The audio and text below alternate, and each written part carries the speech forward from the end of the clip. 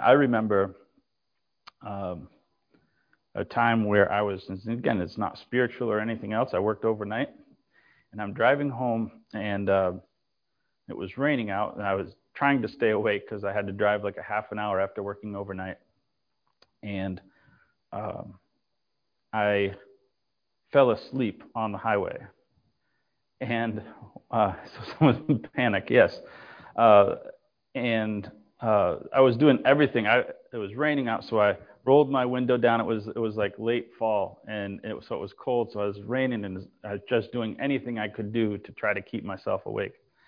Well, I fell asleep, and I drive with one hand, so I just kind of did this, and I get off, and where I was going by this, the highway happened to curve right there, which was, I suppose, good, and it went by like where this rocks had been carved out, and right after that, and I was on Highway 87 in New York, and I remember this very clearly. And I got off on the exit because right there is where the exit lane widened out, right where I fell asleep. And I crossed over into and they didn't have all the little bumps right there. And I just kind of woke up as my car was going towards the exit lane. And so I just continued nice and smoothly going around, got off, and I just kind of stood in the rain. I don't know if that was God trying to wake me up or something, or if it was just me falling asleep. But I tell you what I do remember was I remember this incredible alertness. And that's one of the things that fear does to us is if you think of a time where you were really, really scared, there is one thing that happens physiologically with us is we get adrenaline. And adrenaline is there to help you sort out all distractions and think about one thing. As one of the side effects. It's just not pure panic. I mean, I suppose there is a panic aspect to it, but some of that is there for you to focus and filter out a lot of distractions because you need that. And I think in a spiritual way, God does the same with us. He works sometimes with fear to get us to focus on something that we need to be focusing on. He moves on here in, fight or flight. That's what that's called. He moves on and looks at a different way that God works. So we have a third way. And that is maybe similar to verse 16, talking about terror, but and I think the motive there. Before we move on, I want to look at the motive. He says to turn men aside from his deeds and conceal pride from a man. So he's using this terror to get man to focus on the reality of situation and turn away from pride. Verse 18, he works a different way. He keeps man's soul from the pit and his life from perishing by the sword. So sometimes God works with us by showing us kindness, by showing us some grace that's not necessary. You know, God doesn't have to do these things like waking me up before I hit a guardrail or whatever.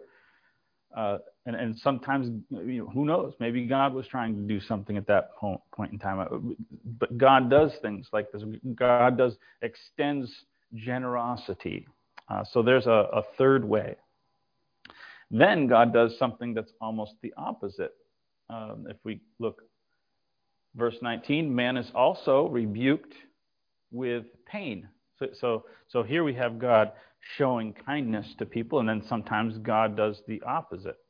God shows himself to people to do something in their lives by showing them and saying, you know what you need? You need some pain today. And God does things appropriately. God knows what we need when we need it.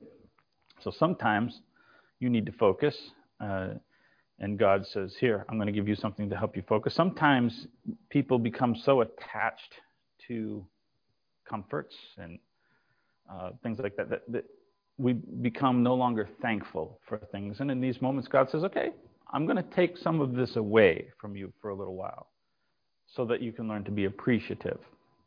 All right? And in pain, you lose your attachment to things as you focus on what's most important. That's just how, right? You think about all these,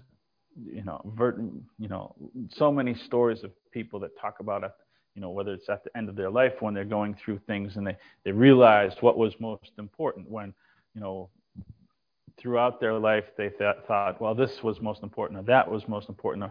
And the pain might not be personal. Sometimes the pain is losing somebody else, and you realize, oh my goodness, this was really important. This person was so valuable to me, and now my time is limited with them. Whatever the thing is, God says, you need to start appreciating me a little bit more. And so I'm going to give you this.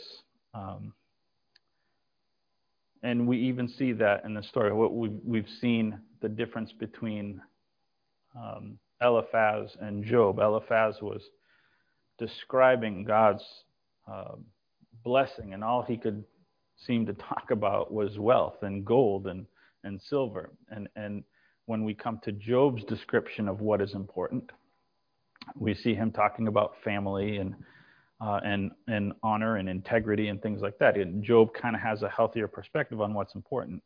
And I think it's largely because of the pain that he's going through. And there's one more way here that he mentions. I'm not saying that this is all the ways, but this is all that Elihu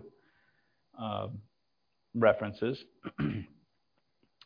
as he goes down through and has a pretty lengthy description of pain and how God works with pain. But we're just kind of going a little bit quicker, not describing everything to do with that. He says, he talks about in verse 23 an angel, or that, again, we talked about that being a messenger of some sort, a mediator. And it's important. There are a couple of things about people. Sometimes God just sends people into our lives. They might already be in our lives, but sends them to kind of help us through things. In other words, God hasn't. And I think at this point, he throughout these speeches, even though they're to Job, there are little comments that I think are addressed to Job's friends here. So what does he note about messengers? He describes messengers here.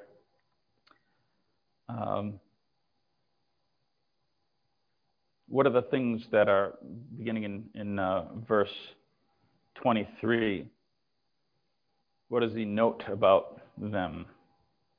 Is there anything that sticks out at you as being opposite to these friends?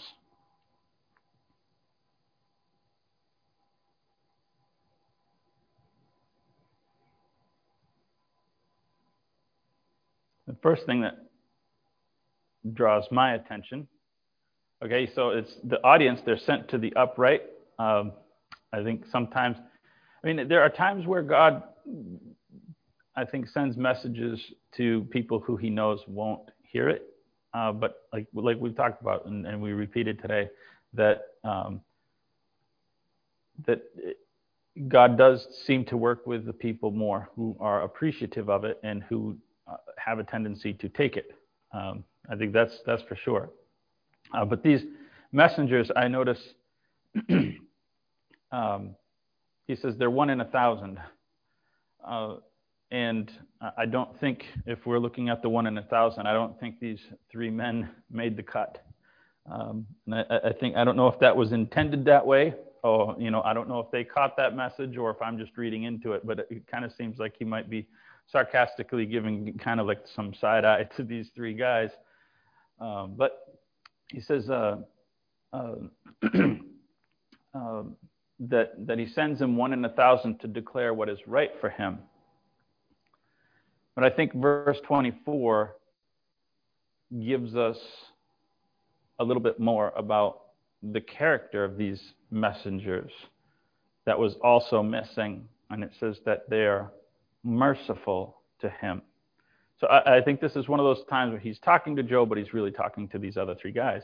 God sends these messengers, and they're very rare, but they come when people need things in this situation of physical pain or terror or whatever, and they bring mercy. And that was it was Job's chief complaint about these three guys. He might have been more willing to listen had they brought mercy, but they did not bring any mercy. They only bring judgment. And what is the result? Right? The result then, as we look at Elihu describes the proper response.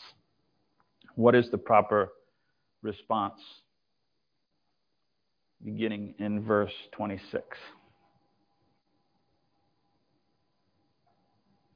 There are multiple things that God expects in a proper response to all of these ways. God goes out of his way and he says, here's all of these different ways. I'm going to help you. I'm going to use dreams. I might use a kind thing that comes out of nowhere, or some blessing. I might use fear. I might use pain. I might use a messenger, just a person to come and talk and bring mercy. But restoration really describes, I think, the responses that God wants. And it's shown in several ways. The first thing it mentions that he prays to God. So first of all, he goes directly back to God. And through all these things, the intent is to draw us to God. And I think that then there's the response, I guess, of God. Maybe it's not all about our response, but then there's the counter response, which is acceptance.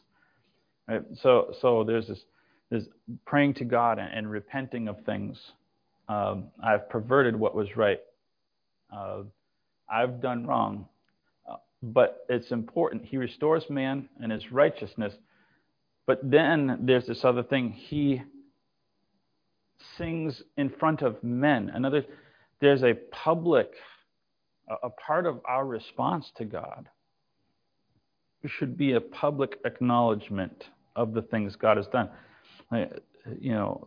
We call these testimonies. Right? People give them all the time. I was in this situation and this happened, and we praise God for things. And if you look at Job's life, Job did this at the beginning, right? He gets all this news, and the first thing he does is he goes and worships. All right, that's the first thing he does is worship God. And he kind of lost that way throughout the process. The first thing he does not do is justify himself. Now, justification, we're going to get to justification in just a second. Throughout here, we talk about restoration of man, but God has a lot of motives in here. Look at some of these motives here towards the end throughout these verses. What are the things that God wants from me? I mean, I know restoration kind of covers the whole thing. I want to look at some of the specific ones because they're interesting, because they really tell us a little bit of what we should be looking for and how God speaks to us and what God's doing. What does he want for me?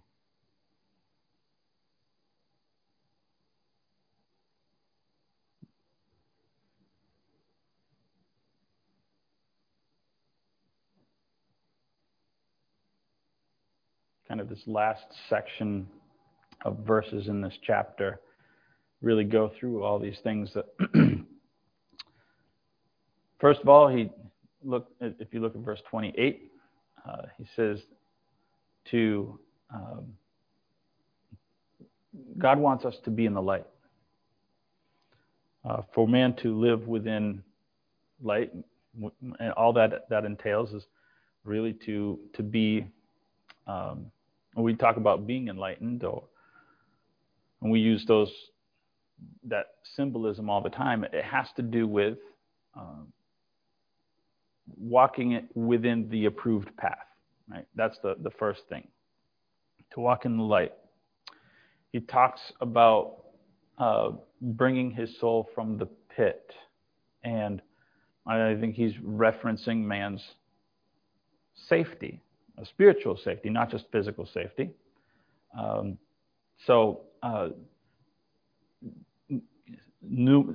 things that God does so often, right, how do we look at, or it's easy to look at when we're growing up. Don't even think about it as God. How did you look at your parents when you were 14, 15, 16, 17? They were restrictive. They were overly restrictive. And that might be true. I can think of things that I was like, I still think, why was that rule in place? You know, or going off to college. I was in college, it's like I'm a man now, and then some of the restrictions, it's like, why this restriction? These don't make sense. And there was legitimate restrictions. Now, God's not a bad maker of rules, but so many times we look at the restrictions as though they're there to keep me from enjoying something, when really they're designed to keep me from the pit, right? They're designed, why don't you do this? Because it's not healthy for you to do this. I'm keeping your soul from the grave. That's what I'm trying to do here with this rule. And God does that. A lot of this is to keep us from not just death, which is, I think, important for God, but spiritual death as well. So that's the idea of being both physically and spiritually safe. Go into this restoration. God wants repentance, and we've talked about that. But there's a couple of more. In verse 33, he talks about wisdom. That goes into that enlightenment that we talk about. God wants us to be wiser, to come through situations, and even if we did not come through them with flying colors. Job does not come through this with flying colors. He started out really good, right? And we notice all the good things. The final analysis, Elihu doesn't have a lot good to say about Job, and God has less good to say about Job at the end. But what's the net result? That result is that Job is a far wiser person at the end of it. So it's not just the summation of, well, you passed or you failed the test. Right? I've failed a lot of tests in life, in school, and end up knowing more for the failing of the test. Yes, okay, there's the final grade, and a lot of people only look so far as the final grade. Well, that didn't help my GPA. Not that I had to worry about a GPA. But you can take a failed test and learn a lot from a failed test and come away with what the test was there and what the class was there intended to do, which was to give you the knowledge. And that's the important part. So wisdom, and I think to go back and talk about the light of life, I think another aspect of that, other than just being right, is to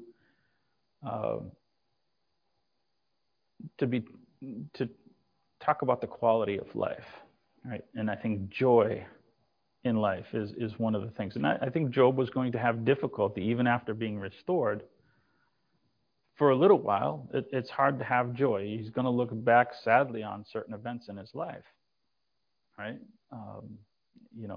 The bittersweet memories of kids, and those are going to be hard. That's never going to get easy for Job.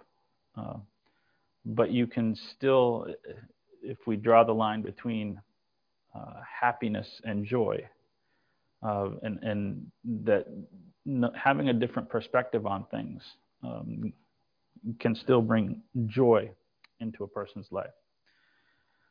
I want to look at the end of this chapter and then go into the next chapter here. And there's a little bit of an interlude. And I think the interlude itself is important. Verse 31 of this chapter through 34, verse 4, he says, "Pay attention, Job, listen to me, be silent, I will speak. If you have words, then answer me. Speak, for I desire to justify you. If not, then listen to me. Be silent, and I will teach you wisdom." Then Elihu answered and said, "Hear my words, wise men, and give ear to me, you who know. For the ear tests words as the palate tests food. Let us choose what is right, and let us know among ourselves what is good." And then he's going to summarize Job's position again and go through it. But this interlude is important. He addresses both groups in this. He addresses Job. And I think what he's doing here, he sets up an orderly conversation, right? Notice that he allows Job to speak. He says, "If you have any words, Job, answer me."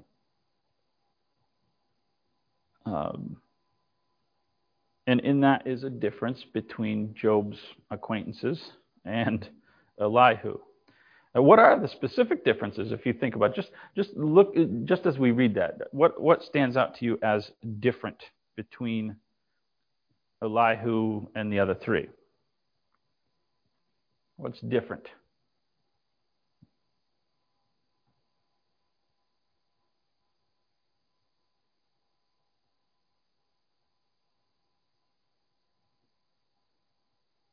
Okay, the attitude of humility.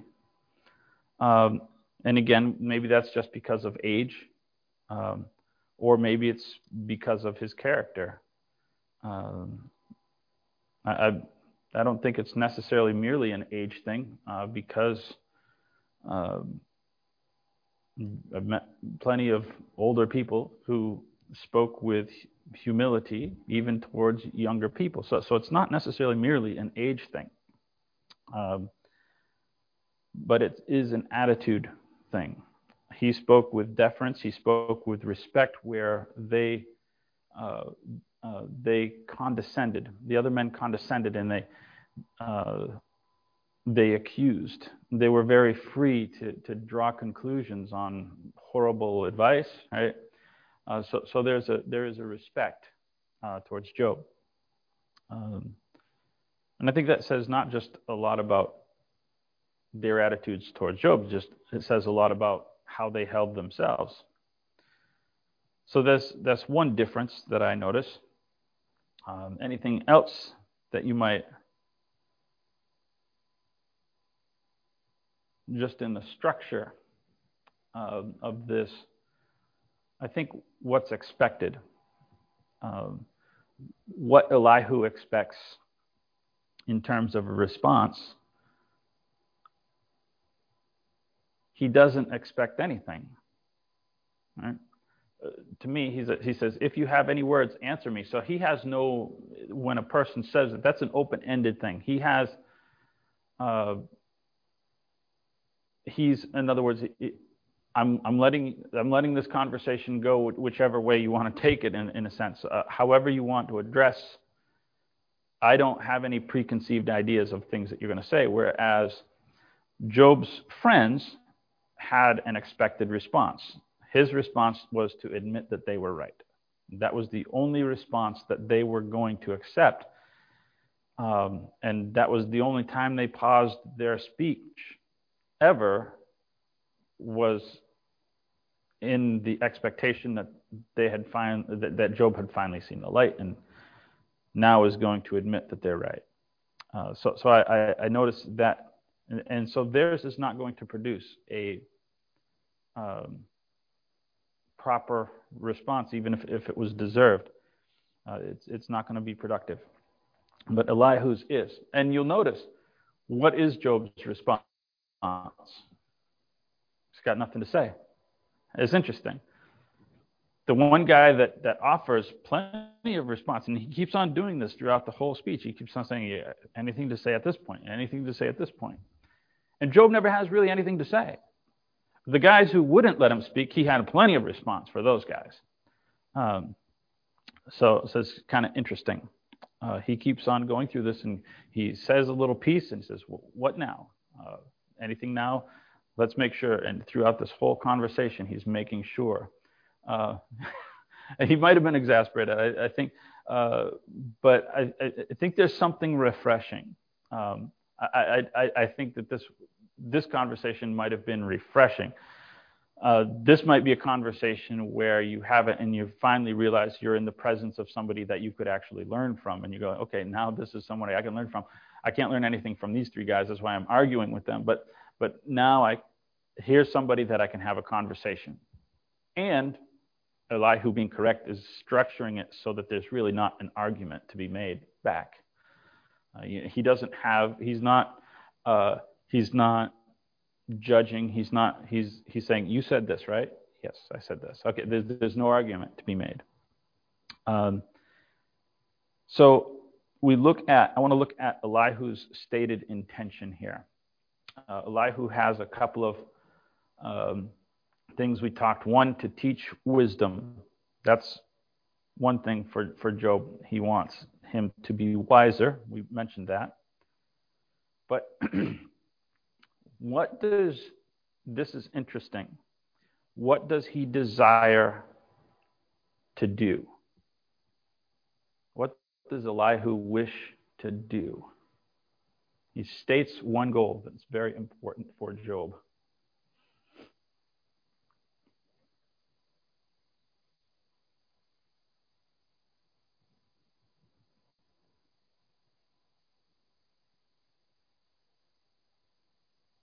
Verse 32. Oh, he wants Job to understand, and they want to learn together, but his desire, in verse 32, he says, I desire to justify you. In other words, he's letting Job know, I'm on your side in this. I'm not your opposition. We don't have to get extreme and far away from each other. We can come together. That was the problem with all of these arguments. Job would make a statement, then the guys would make a statement, and they kept getting further and further apart. He's doing this thing. We're going to try to not get extreme. I desire to justify you. I'm actually trying to help you out. And that was what Job had wanted. He wanted to be justified. That was it's like, I don't feel wrong. And so Elihu says, I want to justify you. Well, that sounds to me like somebody who's trying to accomplish. So often we do that with people around us, is we view them as wrong, and they might be wrong, but we view them as wrong, and our communications to them can become perceived as wanting them to end up with the perception that we're not on their side. We might not intend that, but we can communicate things in a way that make them think that. And so it's important for him to state things so that he's trying to accomplish the end result of what Job wants, which is justification. But he's got some stated goals in chapter 34 for Job's friends. He's throughout these speeches, though he's aimed primarily at Job, he's not forgetting these. He throws a little side comment here, but then he says, hear my words, you wise men. Again, was that sarcastic? Or is it in respect? I don't know. He says, pay attention to me, you who know. For the ear tests words as the palate tests food. Let us choose what is right. Let us know among ourselves what is good.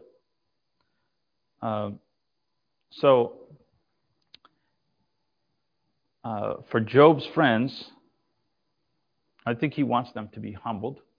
Right? I think he's using these statements either strategically to try to show humility, to get them on his side, or to throw a little jab, like you guys are so smart. So let us be smart then together. But he wants them to learn how to he says the ear tests word as the palate tests food. And I think he wants them to learn through this process how to properly evaluate statements. They're not a total lost cause either. So I think God, while he's primarily working with Job, can work with these guys too. Not sure how, we're definitely not going to get to the rest of this today, but I want to get through some of this setup. So there's a little bit for both of them. And so I want to read verse 5 through 9 and see if we can get through just a little bit of it here. Job has said, so he introduces Job's position. Job has said, I'm in the right, and God has taken away my right. In spite of my right, I am counted as a liar, for my wound is incurable, though I'm without transgression. What man is like Job? Now remember, he's speaking now, he's speaking about Job right in front of him to these men. What man is like Job, who drinks up scoffing like water, who travels in company with evildoers and walks with wicked men? For he has said, it profits a man nothing that he should delight in God. Now, we should understand that Job has not, in this section, now prior to this, Elihu has quoted Job directly. And here he's summarizing.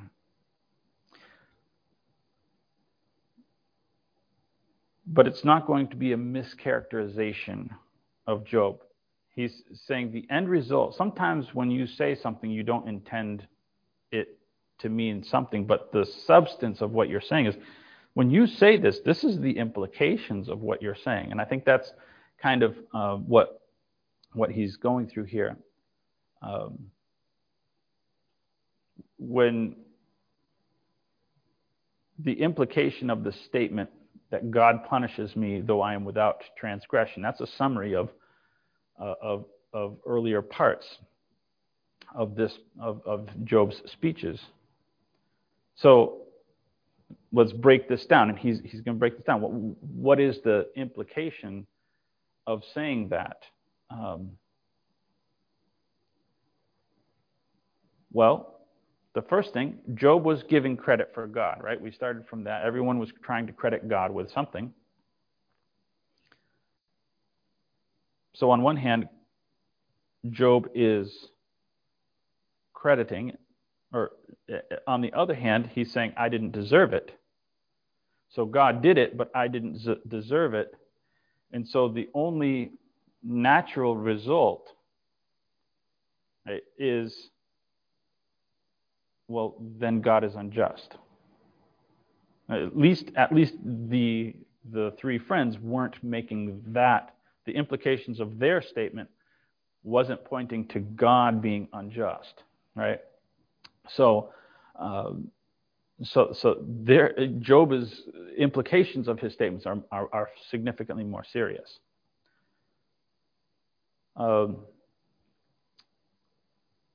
Now we should look at something here very briefly, is that Eliphaz had similarly accused him of this, keeping company. It's like you're keeping company with evil men, and that was in chapter 22, verse 15 through 17. And we said, well, that wasn't right for Eliphaz to do. Why is it right for why is it wrong for Eliphaz to do this? And then for Elihu to make a similar statement here, because he says, he travels with company with evildoers and walks with wicked men. And Job 34:8. They're very similar statements.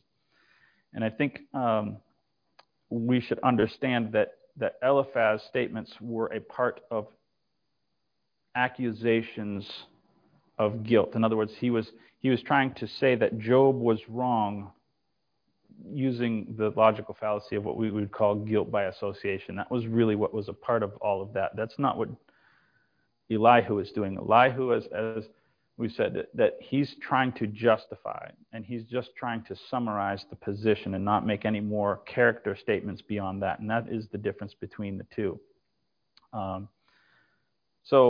We're going to get into a little bit more of this situation and looking at this next week. But we're out of time for now. So.